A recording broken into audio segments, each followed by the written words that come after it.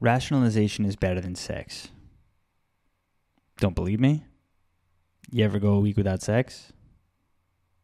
You ever go a week without rationalization?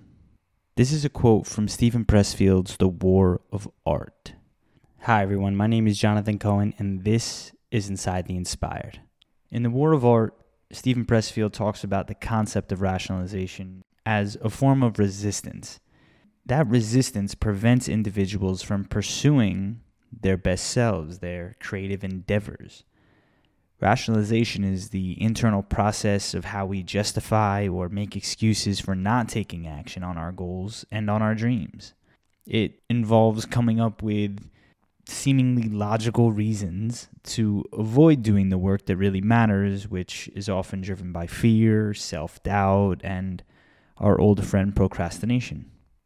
The concept in The War of Art of Rationalization, as it's depicted in the book, illustrates how individuals use what seems as rationale to avoid taking action when they need to most. So you could rationalize your way into anything or out of anything. And this particular concept is interesting to me because I always think about this quote, how it serves as a form of resistance. And so when we become aware of rationalization kicking in, we can start to adapt. Then we don't have to fall victim to it and instead take our power back. So the next time you see rationalization kicking in, think about, is this simply another form of resistance? Question the rationalization. And then step deeper into who you are.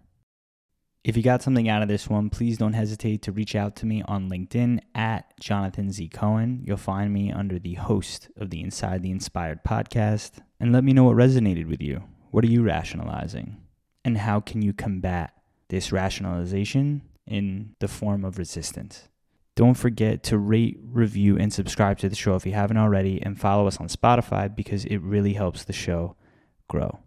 All right, that's all I got for you today. Until next time, stay safe, stay strong, stay mindful.